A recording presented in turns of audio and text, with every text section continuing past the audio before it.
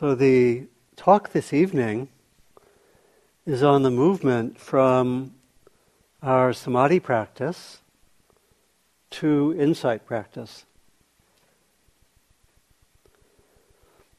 And I'll give the first part of the talk saying some more about the nature of Samadhi practice, and then take us into a kind of orientation towards some of the practices that we'll be starting to work with tomorrow, which will be more those of the insight practices, and particularly focusing on developing insight into impermanence, into dukkha, sometimes translated as suffering, sometimes seen as reactivity, and then as looking at not self or anatta. And I'll invite you right at the beginning to listen to the practice, or listen to the talk, I should say, while also continuing your practice. It was very interesting for me in doing periods of Samadhi practice to be at talks and to actually stay with the Samadhi practice during the talks. At least have the thread going, a little bit like the meals. Not if you were 100% on the breath, what would be the use of me talking? Maybe 50-50, but keep the thread of practice going.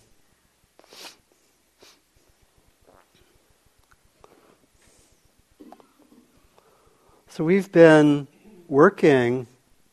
starting to work with this model for the retreat of these three main forms of practice. The Samadhi practice, which we've been engaged in for nearly 2 days. The insight practice, which we'll be especially focusing on in the next 2 days. And then the last area, which we call the opening to awakened awareness, which will be focusing on the last 2 days, the last 2 full days. And we've been supporting the practices that we've been doing so far, the Samadhi practice, and we'll continue to support with these 2 other core forms of practice, that is the metta practices, the heart practice, and then the emphasis on embodiment. And actually I like to think of these 5 areas, they really outline the core areas of our practice in general. Developing samadhi, developing insight, opening to this larger, spacious, awakened awareness, but having the grounding, especially in the body and in the heart. And the way of seeing it like this really goes a long way, and I find it a wonderful integration of these different elements of our practice. And we'll be continuing with the Samadhi practice. We're not ending Samadhi practice today. Some of you have found a great love of Samadhi practice, some of it newly developing today. Right? So it was sometimes like yesterday, what am I doing? And then today, moments of peace, and for many of us. So we will be continuing, as I've mentioned a few times, that we'll be continuing to ground, as it were, in the Samadhi practice as we continue on with these other 2 modes. So in a way they're sequential, and we can also have a sense of how they integrate together in our practice. And we'll be emphasizing that. And generally the Samadhi practice especially gives us a very, very good ground. I'll go into more detail on this, to develop the insight practice, to see more clearly. It gives us the stability of mind and the relative quiet of mind to see more clearly outside of the domination of the habitual mind, at least to some extent. And then the insight practice and the Samadhi practice help us open to awakened awareness.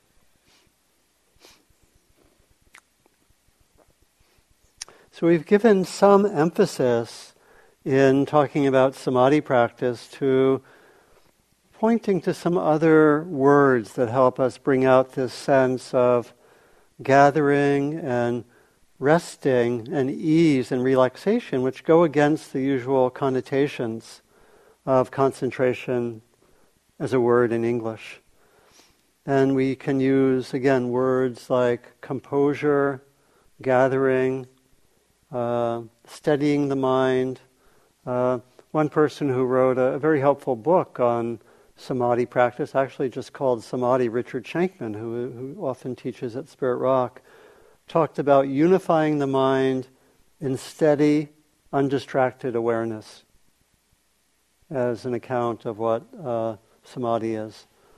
And we've mentioned, and Susie mentioned somehow, this is actually a very natural quality. In a way, our samadhi practice is refining a natural quality. It's refining a quality which we see in other species. If you watch, I remember studying samadhi here at Spirit Rock and looking at a heron very, very focusedly, or with a greatly samadhi type mind, looking at probably a possible prey. Right. And in fact, the poet Gary Snyder once said that he thought that samadhi practice and other forms of meditation may actually have developed out of the stillness of mind required in hunting in indigenous cultures. It's interesting. It's interesting to contemplate that. And we've all had that kind of deep immersion that is, again, as Susie was saying, is not exactly the same as the samadhi practice, which is based on one-pointedness, being just with one object.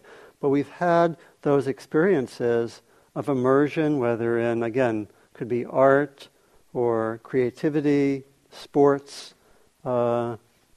just really listening to a friend.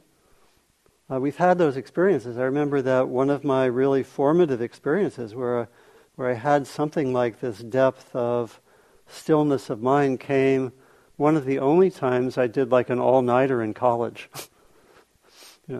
Many of my friends did more than I did, but one night I was just really focused on writing and studying, and I just stayed with it, and it was like there was no time. I was totally with the flow. There's no sense of self. And I remember coming out into the dawn in a very different state of mind. It was actually quite wondrous. And I imagine we've all had experiences like that in some way of immersion. Could be the way that sometimes the beauty of the mountains or the forest stills our mind. And that's a kind of samadhi, we could say.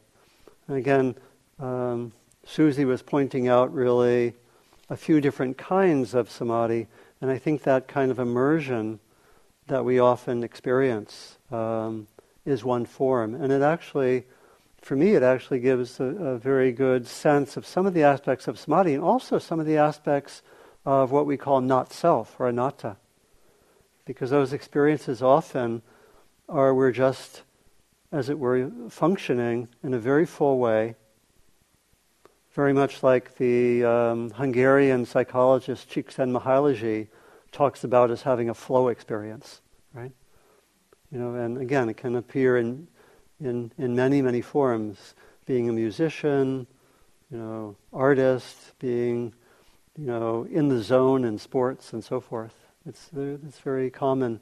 And Susie also talked about the quality of momentary samadhi, which in a way we point to with our mindfulness practice. The technical term is anicca samadhi in Pali, and this is sometimes called momentary or moment-to-moment samadhi, where we're with changing objects. And we're focusing a lot on the kind of samadhi which develops just with one object, focusing on one object. That kind of focus on one object can lead us to some deeper states. And one way of talking about where samadhi can go is it has the potential to take us to states which have different names and are talked about differently in Buddhist tradition. One way of talking about significant deepening of samadhi is often labeled with the term access samadhi. Some of you know that term. It comes from the Visuddhimagga. It's not in the teachings of the Buddha. Visuddhimagga is a 5th century text which actually has influenced how we practice samadhi quite a bit. It influences particularly how it's been practiced in Burma and Thailand, and which has had a big impact on how we practice at Spirit Rock. And that kind of access concentration develops when the samadhi starts to become more automatic. Not so different from those immersion experiences. We're actually concentrating deeply, as an artist, musician, in sports, but like there's no effort, right? We're just there. We're not saying, oh, I got to concentrate more. We're just with that flow. And that can happen in our meditation as well. We can be with that sense of flow, and as the samadhi deepens, it does become more automatic. So there's actually not that same kind of effort that it takes sometimes to start it up or to get it going, not that same need to keep on coming back. That can develop that way, and that reaching that type of samadhi is a very powerful way to then move to look at changing phenomena, to look at impermanence, to look at dukkha, to look at the nature of the self. And there can be a sense that there's different metaphors. It's like we are in the groove or riding the rails, and there can be that sense of the staying with the object is just, in a sense, easy, automatic. And that can open up to deeper states, which are sometimes called jhanas, where there are deeper states, and they're understood differently in different approaches. Sometimes it's understood as this full absorption with the object. And sometimes it's understood a little bit differently as deep samadhi, but where there also can be a noticing of whatever's happening. So it's understood a little bit differently.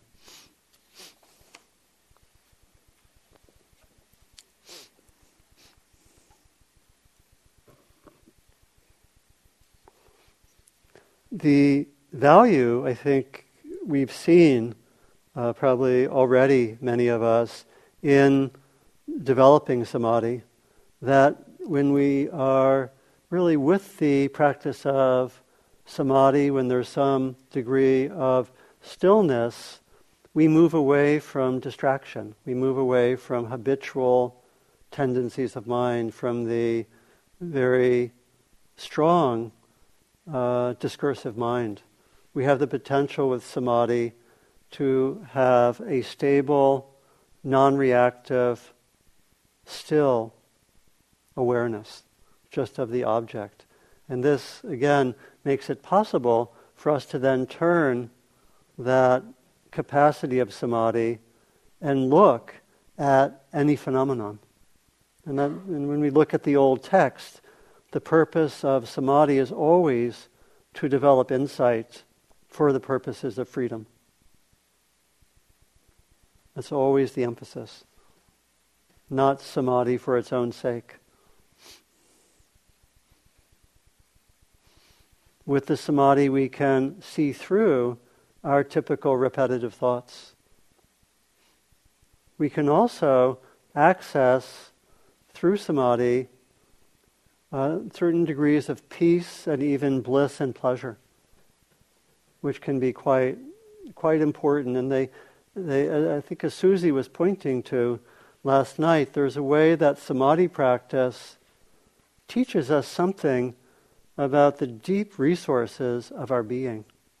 That in our being are these amazing capacities for peace, for deep pleasure, just in being. As the practice develops, it's quite remarkable. Just in our very being, there are these capacities. And it, again, can weaken the desire to satisfy ourselves excessively outwardly. we don't reach quite so much. When we know that just in my own being, I can have a certain peace, and almost like a kind of resting, just a resting in being, it makes reaching for things or experiences less appealing. It's more of a basic inner being, almost a sense of being, of enoughness can be there. And samadhi practice can open us up to that, the quality of enoughness.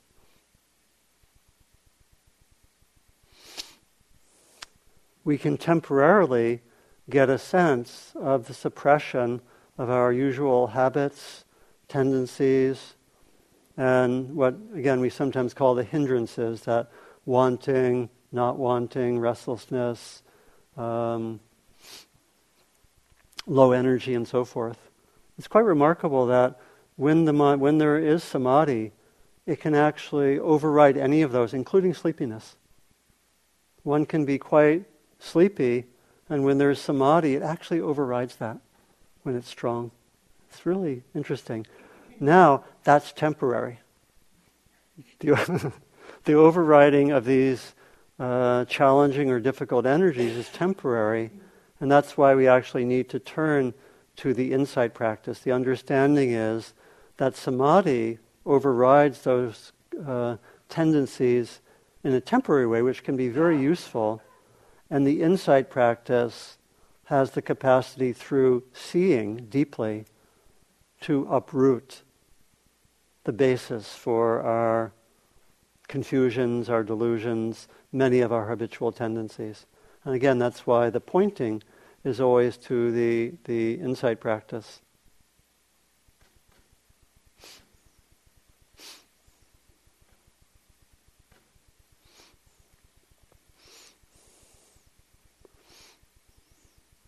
I'll come back to that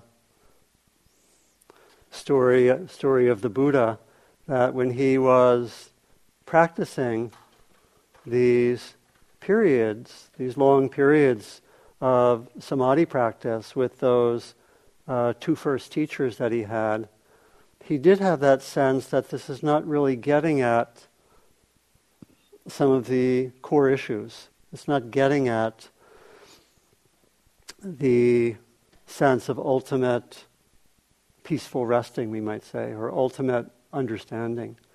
And he really wanted to point towards that. He wanted to find a way to have this deep satisfaction. He had a sense that the samadhi practice didn't do it fully, even though in many of the traditions he was working with, that was the understanding, that samadhi practice took one to the deepest spiritual kind of experiences. And so he came to see that there could be a deeper way of knowing.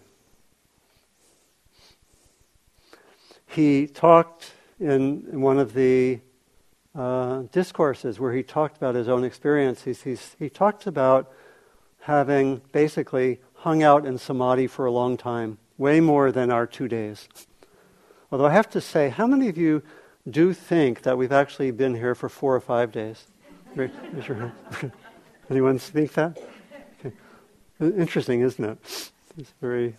So he talked about that. He said, concentration or samadhi by mindfulness of breathing, when developed and cultivated, is of great fruit and benefit. I too, before my awakening, while I was still a bodhisattva, not yet fully awake, generally dwelt in that dwelling. And he was with a group of yogis for a period of time, with whom there was an aim to be very ascetic, to get rid of pleasure, and to not be caught by the trap of the pleasant, and to be able to be with unpleasant. And so this is a tradition of yogis that still exists in India, where they might undergo austerities. or ascetic practices. And the Buddha was in that. And at a certain point, he was feeling, I think, a kind of dissatisfaction with this whole approach, as we've been mentioning.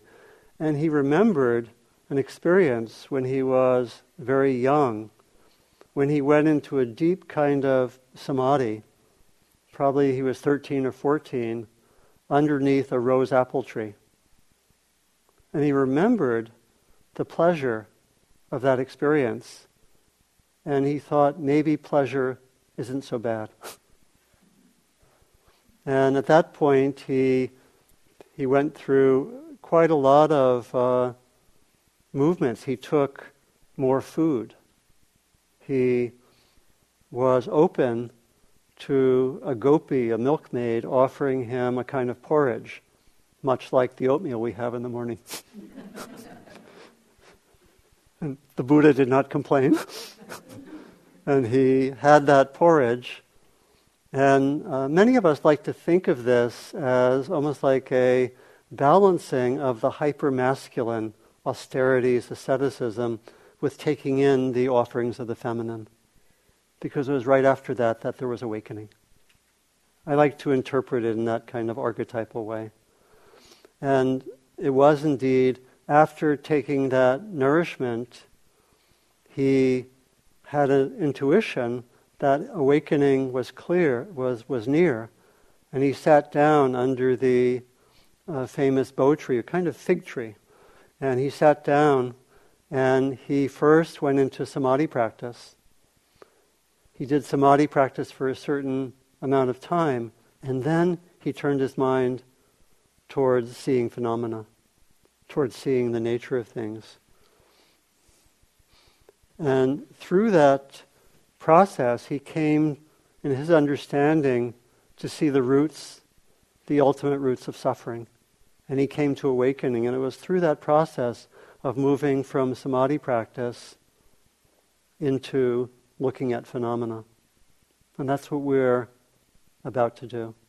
And so there can be that great connection of the samadhi practice with the insight. We need the samadhi practice really in order to be able to really cut through the habits, cut through the typical states of the mind, to be able to have those worked down.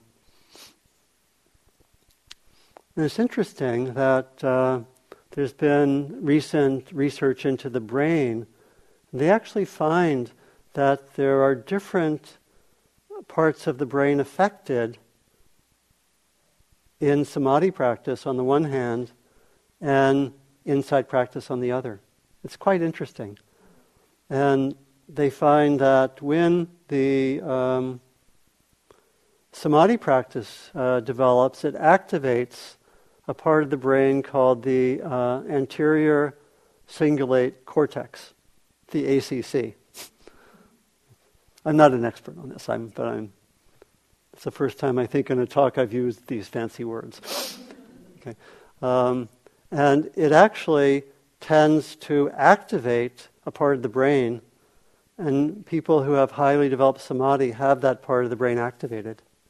Whereas with the insight practice, we actually deactivate a part of the brain called the PCC, which is the posterior cingulate cortex.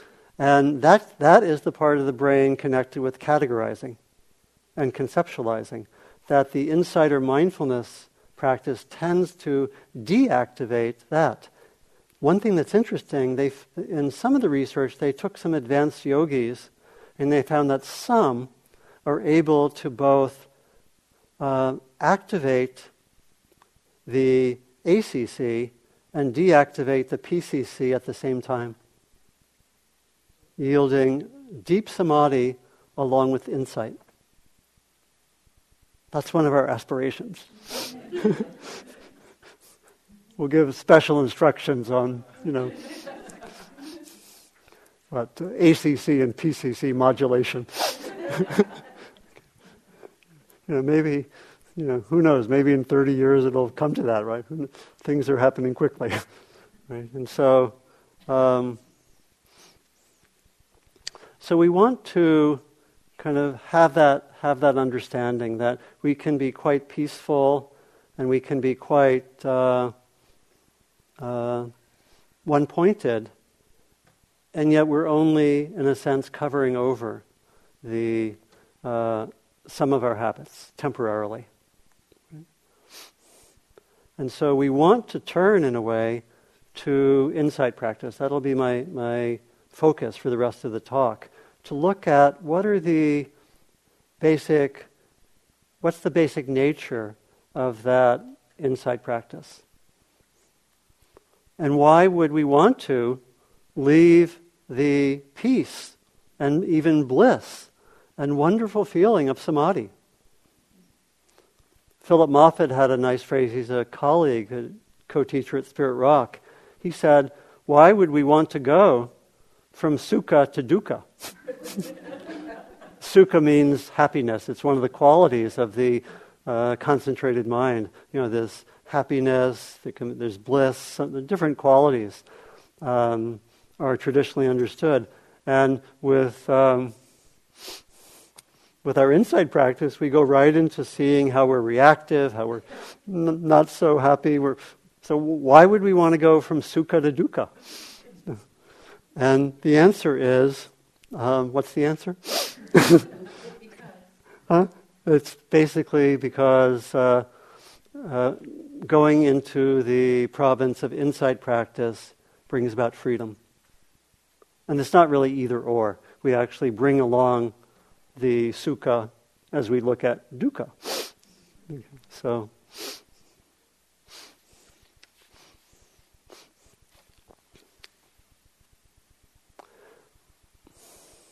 traditionally, I think I mentioned this the first evening, traditionally there are three core areas where insight is developed, and these lead, as those get further developed, to the kind of the ultimate freeing insight into nibbana, which the Buddha talks about, into nirvana.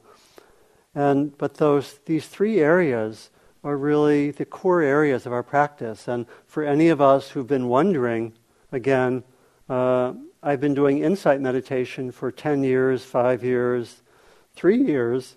What kind of insights am I supposed to have? Well, listen. Well, these are the three set in a little more depth. And again, the three are insight into impermanence, insight into dukkha, often translated as suffering. I like to translate it as reactivity, and insight into anatta, or not self. And impermanence is anicca. So you might often hear people talk about anicca, dukkha, anatta. These are sometimes called the three characteristics of phenomena. And I like the usage by a British teacher named Rothberg, who talks generally about seeing that frees. And in particular, with relation to these three areas, he talks about 3 ways of seeing that liberate. And we like that terminology. It takes us a little bit away from a traditional way of talking about this, is talking about the 3 characteristics. And we avoid a little bit thinking that these are some metaphysical qualities out there. They are the qualities of phenomena. And they don't, in a sense, exist in some metaphysical realm. They're just the nature of things when we look carefully. So we're going to talk about the 3 ways of seeing. Wes Nisker, one of our teachers here, who's also a stand-up comedian, he had a very nice way of talking about these 3.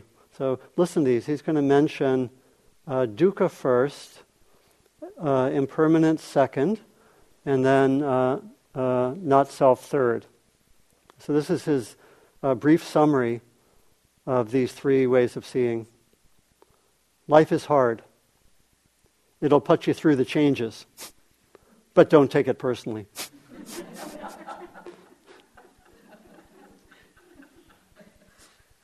Okay.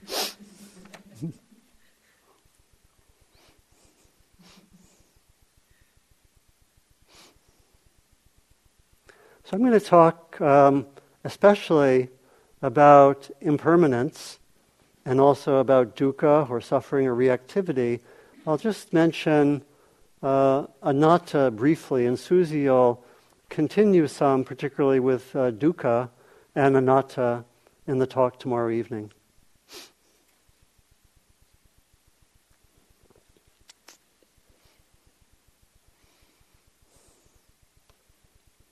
So the first is anicca, or impermanence. We're encouraged to develop insight into impermanence. And on one level, it's obvious. Everything is changing. On one level, why do we need to look at impermanence? If I asked you, is everything changing, what would you say? Yes. Does everything arise and pass away? Yes. Except for me. No. Okay. So we'll come to that in a moment, right? But on one level, it's clear, but the finding by the Buddha and by many wise practitioners is that although we may know intellectually about impermanence, we actually don't see it clearly. We don't see how things change clearly for a multitude of reasons. And that looking into impermanence is key to freedom. That looking more deeply into it. In many ways, one can actually subsume looking into dukkha or suffering under impermanence, and also anatta under impermanence. Meaning, or let me say why that is, that the fact that everything's changing, some of the teachings on dukkha really point to if we actually don't recognize the way everything's changing and there's a flow of things, and either try to grab hold of something and keep it from changing, or push away something that is happening, the result is suffering. And the same thing is that the whole sense of a self often is based on a misunderstanding of change and impermanence. We tend to see ourselves and others as way more permanent than we are. In fact, one tradition that I studied in Tibetan practice, in the Bon tradition, all that one looks at in the whole system in order to develop insight is impermanence. You don't look at anything else. You just really look at impermanence a lot.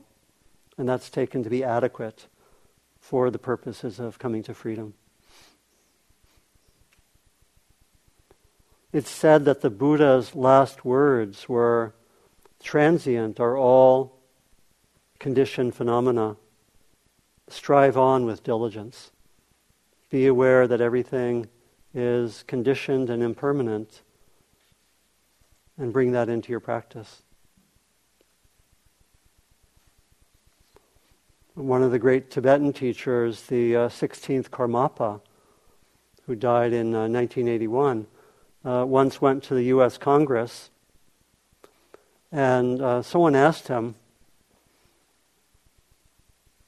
if you could summarize all of Buddhism in one sentence, how would you do that? I won't make a comment about the level of depth that suggests.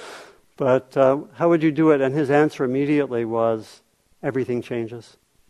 That was his summary of the essence of Buddhist practice. And there's a very similar story with the Zen teacher, Suzuki Roshi, who founded the San Francisco Zen Center, was also asked, can you give the essence of Buddhism in a nutshell? And he said, everything changes. So taken to be very, very fundamental. There's a chant which we'll do, I think starting tomorrow evening. We'll actually do a metta chant this evening as well. We'll do a chant that goes something like this, it's chanted in monasteries and many, many times, many places. Anicca vata sankhara upatawa yadamino upakitawa niruchanti desang upasamo sukho. Something like this. Here the translation would be, all things are impermanent, they arise and they pass away. To be in harmony with this truth brings deep happiness. We'll chant that, and that's a chant that's been going on for thousands of years. That centrality of impermanence. In our practice, we want to especially be looking at how things arise, how things stay, and how things pass away. And we can really do that in two main ways. One way is to look at impermanence in what we might call the gross dimension. That is, we can look at how ordinary phenomena change, how the seasons come and go, governments come and go, the success of sports teams comes and goes. Sorry to break that on you local fans. For those of you not in the area, we have a local sports team, the basketball team, which is in a peak, which many people hope will be permanent. And we can reflect on that, and we can also reflect on our own impermanence. We can reflect on how I arise also and pass away. And often that can bring up things. And so one way of doing impermanence practice is simply to bring to mind how things change. I did once a practice for about 2 years, 10 minutes a day, just thinking of different things that change, just in a very ordinary way. And this can actually have an effect, as well as including in that the fact of my own arising and passing, or different things in my life. You can see what comes up when one does that. And that's done as a practice, something like that in many spiritual traditions. Just bringing to mind change, impermanence, including my own impermanence and death. And part of the reason for that practice is to see clearly, but part of the reason for that practice is to bring about some sense of urgency. Given impermanence, given my impermanence, what's important? So a lot of impermanence practice really has that intention to activate in our own being more of a sense of priorities. What's really important for me?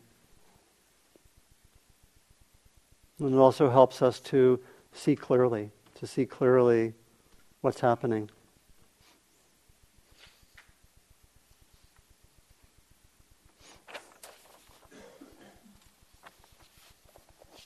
And ultimately to be able to look at changes more with clarity and with non-reactivity.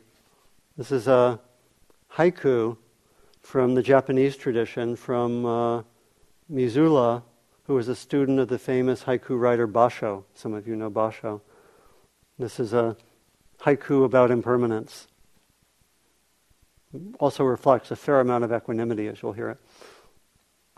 Since my house burned down, I now own a better view of the rising moon.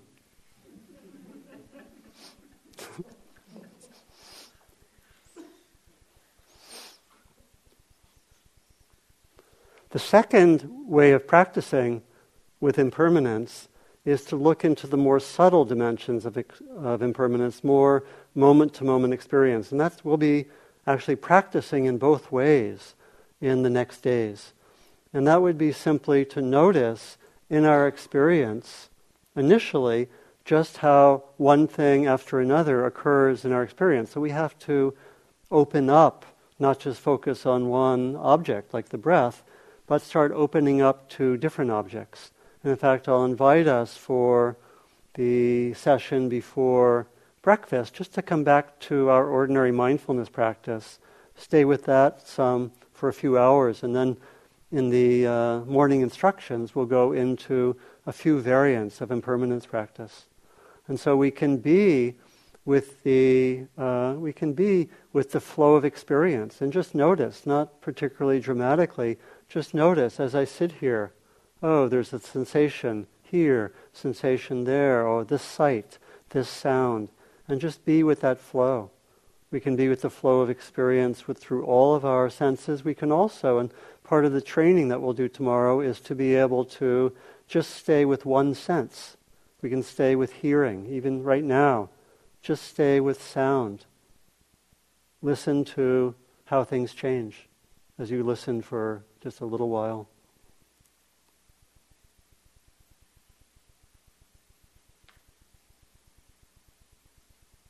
We can work with any of the senses. We can notice how thoughts change.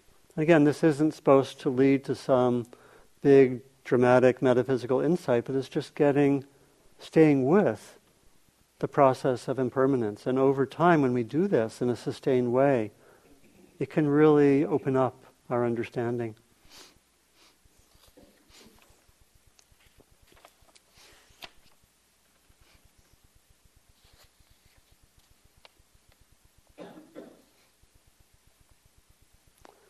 And we can begin to see, as again, partly the reason for the mindfulness practice and the samadhi, is that we can start to go beneath the level of conceptualization.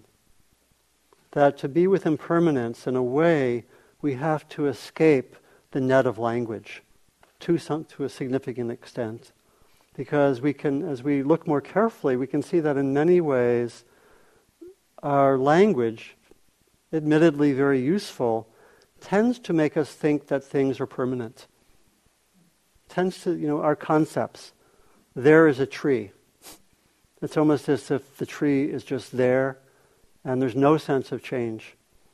Or here am I, Donald. And a lot of the way our language works is for practical purposes, we simplify experience, but we don't see change, and we often assume, when we just use the word tree, we don't have the understanding that the tree is always changing. Again, for practical purposes, it wouldn't be so useful to say, I think I left my keys underneath that continually changing mass of, we just say tree, right? And so there's a use to that, but language in many ways camouflages impermanence in all sorts of ways, and we can start to see that. And so when we go beneath the level of concepts, we can start to open up to being with impermanence in a more direct way. The second of and there's a lot more I could say about impermanence. I actually have about 3 times as many notes. But I want to move on to dukkha. Important. Yeah. And so the second of the 3 is having insight into dukkha, and I'm deliberately not translating it because the translations are varied. And they're actually, even in the text, there are quite a few different meanings of dukkha. I think for our purposes, and this is really my own perspective, the most important sense of dukkha can be captured by translating dukkha as reactivity, by the tendency to either grab hold of some part of experience somewhat compulsively and automatically, or to push away some part of experience compulsively and automatically. And that kind of reactivity could be also understood as a kind of resistance to experience, to being with experience. It's done in an automatic way. The usual translation of dukkha is suffering, which could be okay as a translation as long as we understand that it's different from simply the presence of the unpleasant. Because the injunction of our practice is to end dukkha. And being a human being, we will never end the presence of the unpleasant. Sorry to tell you that. Yeah. But the Buddha, when he was older, he had backaches, he sometimes had headaches. He would sometimes tell his assistant, Ananda, my headache's killing me, can you give the talk tonight? I'm guessing that he said that. We don't have actual records. And so there has to be some distinction between the presence of the unpleasant. So we could make a distinction between pain as simply the unpleasant and suffering as the reaction to the unpleasant. And that would capture the same thing as the meaning of reactivity. Where it's like, I go to Kentucky to teach every year because I lived there once for 4 years and got to still have a lot of friends there. And one of the times I was there, one of the people I was working with was a hospice nurse, and she reported a woman who was a double amputee in the hospice, and at the end of her bed was a sign that said, pain is a given, suffering is an option. And that's the understanding of dukkha. That it's that reaction. It could be the self-judging, blaming of others, tensing, and so forth. And one of my favorite teachings brings this out quite clearly. And this is a teaching which I think a number of you have heard because most retreats I give it. But it's still my favorite teaching of the Buddha. This is the well-known teaching of the 2 arrows. Okay? So here it is. Okay? And the Buddha was talking with a group of practitioners, and he made the observation that whether one is a dedicated, wise practitioner or what he called an ordinary run-of-the-mill person. I think he was we lost something in the translation. I don't think he was being overly judgmental, but don't know. But that's the translation. But people who have not practiced and people who have practiced, everyone experiences at times the unpleasant. Right? We all sometimes have unpleasant physical experiences, unpleasant emotional experiences, interpersonal experiences. We're sometimes treated unfairly, unjustly, and so forth. What's the difference between a practitioner and a non-practitioner? They said, please tell us, we don't know. And so he answered his own question, which was a major mode of the way he taught. And he said,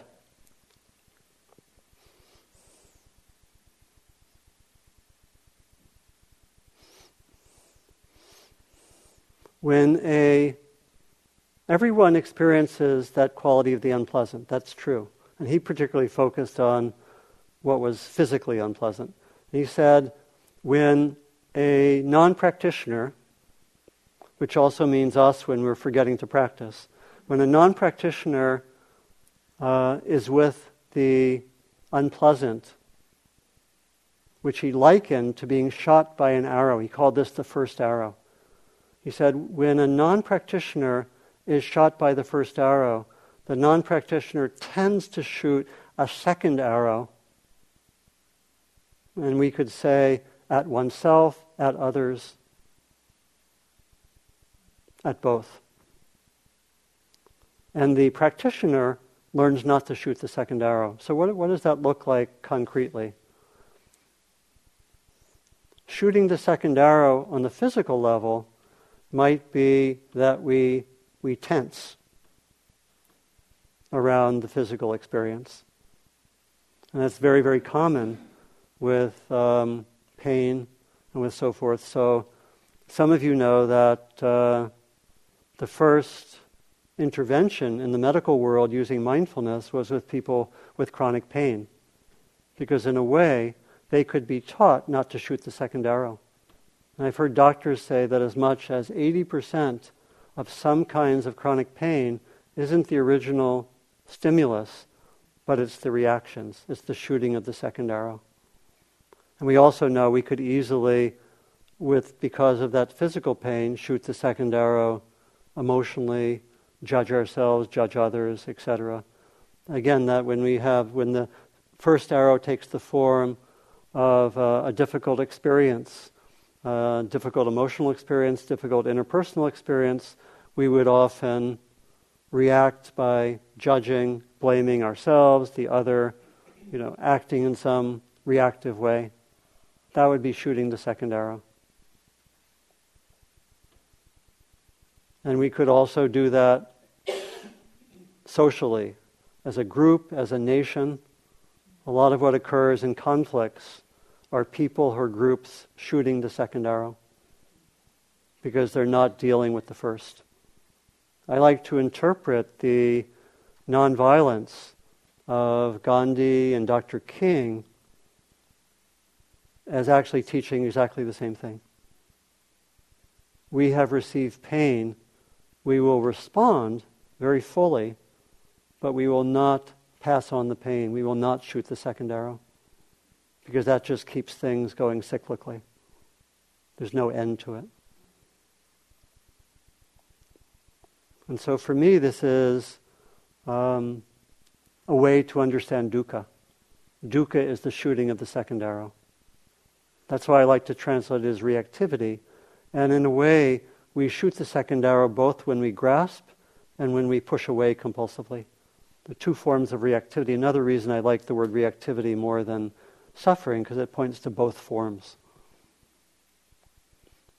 So that's a quick way of understanding the nature of dukkha. And it can also make sense of why it's actually a reasonable goal to lessen and even aim to eliminate reactivity. It doesn't make sense to try to eliminate pain, but it makes sense to try to be less reactive. And I'll leave it to Susie to bring out some other senses of the nature of dukkha. And we'll, again, tomorrow, I think in the afternoon, we'll do various practices which help us work with looking more carefully at dukkha. Some of it's just looking out for any moment that we're reactive, being on the lookout, studying it. One of my Tibetan teachers had us press our hand till it became painful in order to study dukkha. I don't know if we're going to do that. Not having any dukkha? Oh, okay. Not having any? Here's some. Right. And then I'll just say a few words about this teaching of anatta, or not self, and Susie will take further whatever I've said. I have to say that of the three, the teaching of not self, I and many others find to be the most confusing. Even the very translation of the term anatta is done in different ways, and most scholars I've read or heard from say that the best translation is not self, but you'll sometimes hear it translated as no self, which I think can be quite misleading. And it's very confusing. What does it mean? Are we supposed to get rid of the self? What is the self after all? And there are a lot of interesting humorous accounts of this. One of my favorite comes from the kind of the treasure trove of Jewish Buddhist humor.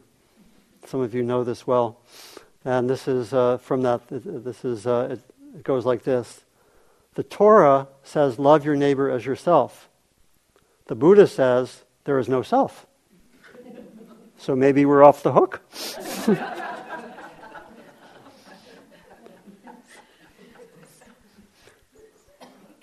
Anyway, there are just tons of confusion.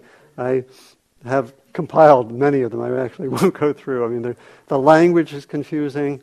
Even people sometimes use the word ego, which is extremely confusing because sometimes it means egotistical, but then in mainstream psychology, ego is just an ordinary descriptive word which doesn't have those connotations. So anyway, we're going to try. I like to keep it simple. Maybe I'll just rest with this. I like to keep the exploration of not self very simple by looking in two ways. First of all, looking to see where there can be a sense of the self as what I call very thick. I use the metaphor of the thick self and the thinning of the self. I got the metaphor, the thinning of the self, originally from colleagues, Tina Rasmussen and Stephen Snyder, who are teachers especially of samadhi practice, and they used the metaphor thinning the self as a description of one part of what happens in samadhi practice. And I've kind of taken that and used it as a metaphor that can be helpful with practicing in this third way, with not self. And so first we look to where the self feels really thick and is big, right? We have a sense of, I have a lot of sense of self now because I'm really reactive. Or I have in this instance, I have a lot of self-image, right? Or I'm really self-conscious. Those would be examples of the self coming up in a big way, where I touch one of the areas of my experience where I have wounds. And I think, I really have to defend myself. I don't really think that, I just do it. And so one of the ways we look is just noticing where the self appears in this, what I call a thick way, where we have a sense of a thick self. Maybe I'll say more about this tomorrow. And then we also can do practices which let us start experiencing with that thinner sense of self, where the self starts getting thinned out. And again, those experiences of flow that many of us have had at times give examples of that. Very little sense of self when I'm in the zone in sports or in playing music really spontaneously with no sense of self, or my experience studying. A lot of those experiences, and there also are meditative experiences or meditative ways of training that help us to be with experience with minimizing the sense of self. And the Buddha taught, this was his main way of teaching anatta, or not self. And so we'll go into that tomorrow. Let me just finish by coming back to that sense of our aim being the balance of samadhi practice and insight practice, of bringing those together. This is from, I think I'll give 3 short readings. This is from the Buddha. One who has gained samadhi, but not the higher wisdom of insight into things, should make an effort to establish the one and attain the other. One who has gained the higher wisdom of insight into things, but not samadhi, should make an effort to establish the one and attain the other. One who has gained neither samadhi nor insight should put forth intense desire, effort, exertion, impulse, unobstruction, mindfulness, and attention. Okay. One who gains both these things should make an effort to further establish these states. That's the instruction. Bring them both together. Develop them both.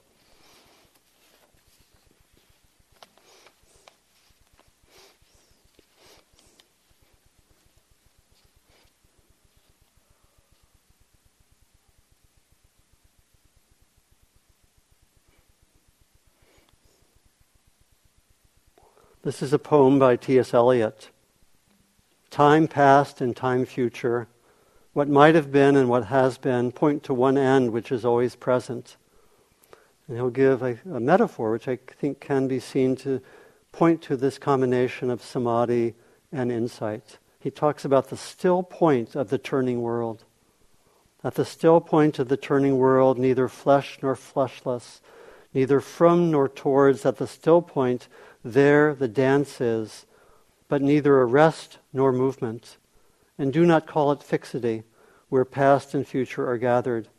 Neither movement from nor towards, neither ascent nor decline. Except for the point, the still point, there would be no dance, and there is only the dance. I can only say, there we have been, but I cannot say where, and I cannot say how long, for that is to place it in time. I think that's pointing to that sense of stillness, samadhi, being present with the movement of things. Ajahn Chah had a beautiful phrase for this combination of samadhi and insight. He talked about still water flowing. still water flowing. He said, for most people, there's either still water or flowing water. But for the practitioner, there is still water flowing. He says it is quite remarkable. There is still water flowing. There's that sense of stillness at the same time that there's movement. And that's a way of pointing to this mature integration of samadhi and insight. So I'll stop here and invite us just to sit for a few moments.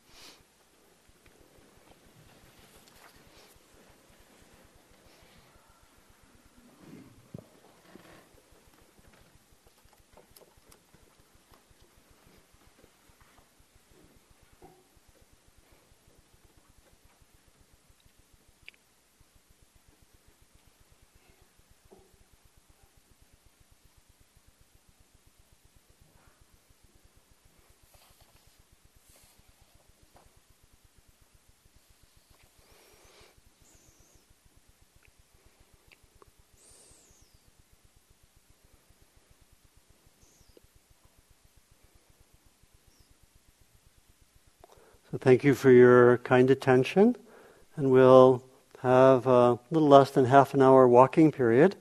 Come back at 9 for metta practice. Probably again won't do the full period. People have been practicing hard, but we'll end this time with some chanting. We'll do metta practice and then a metta chant together. Okay, thank you.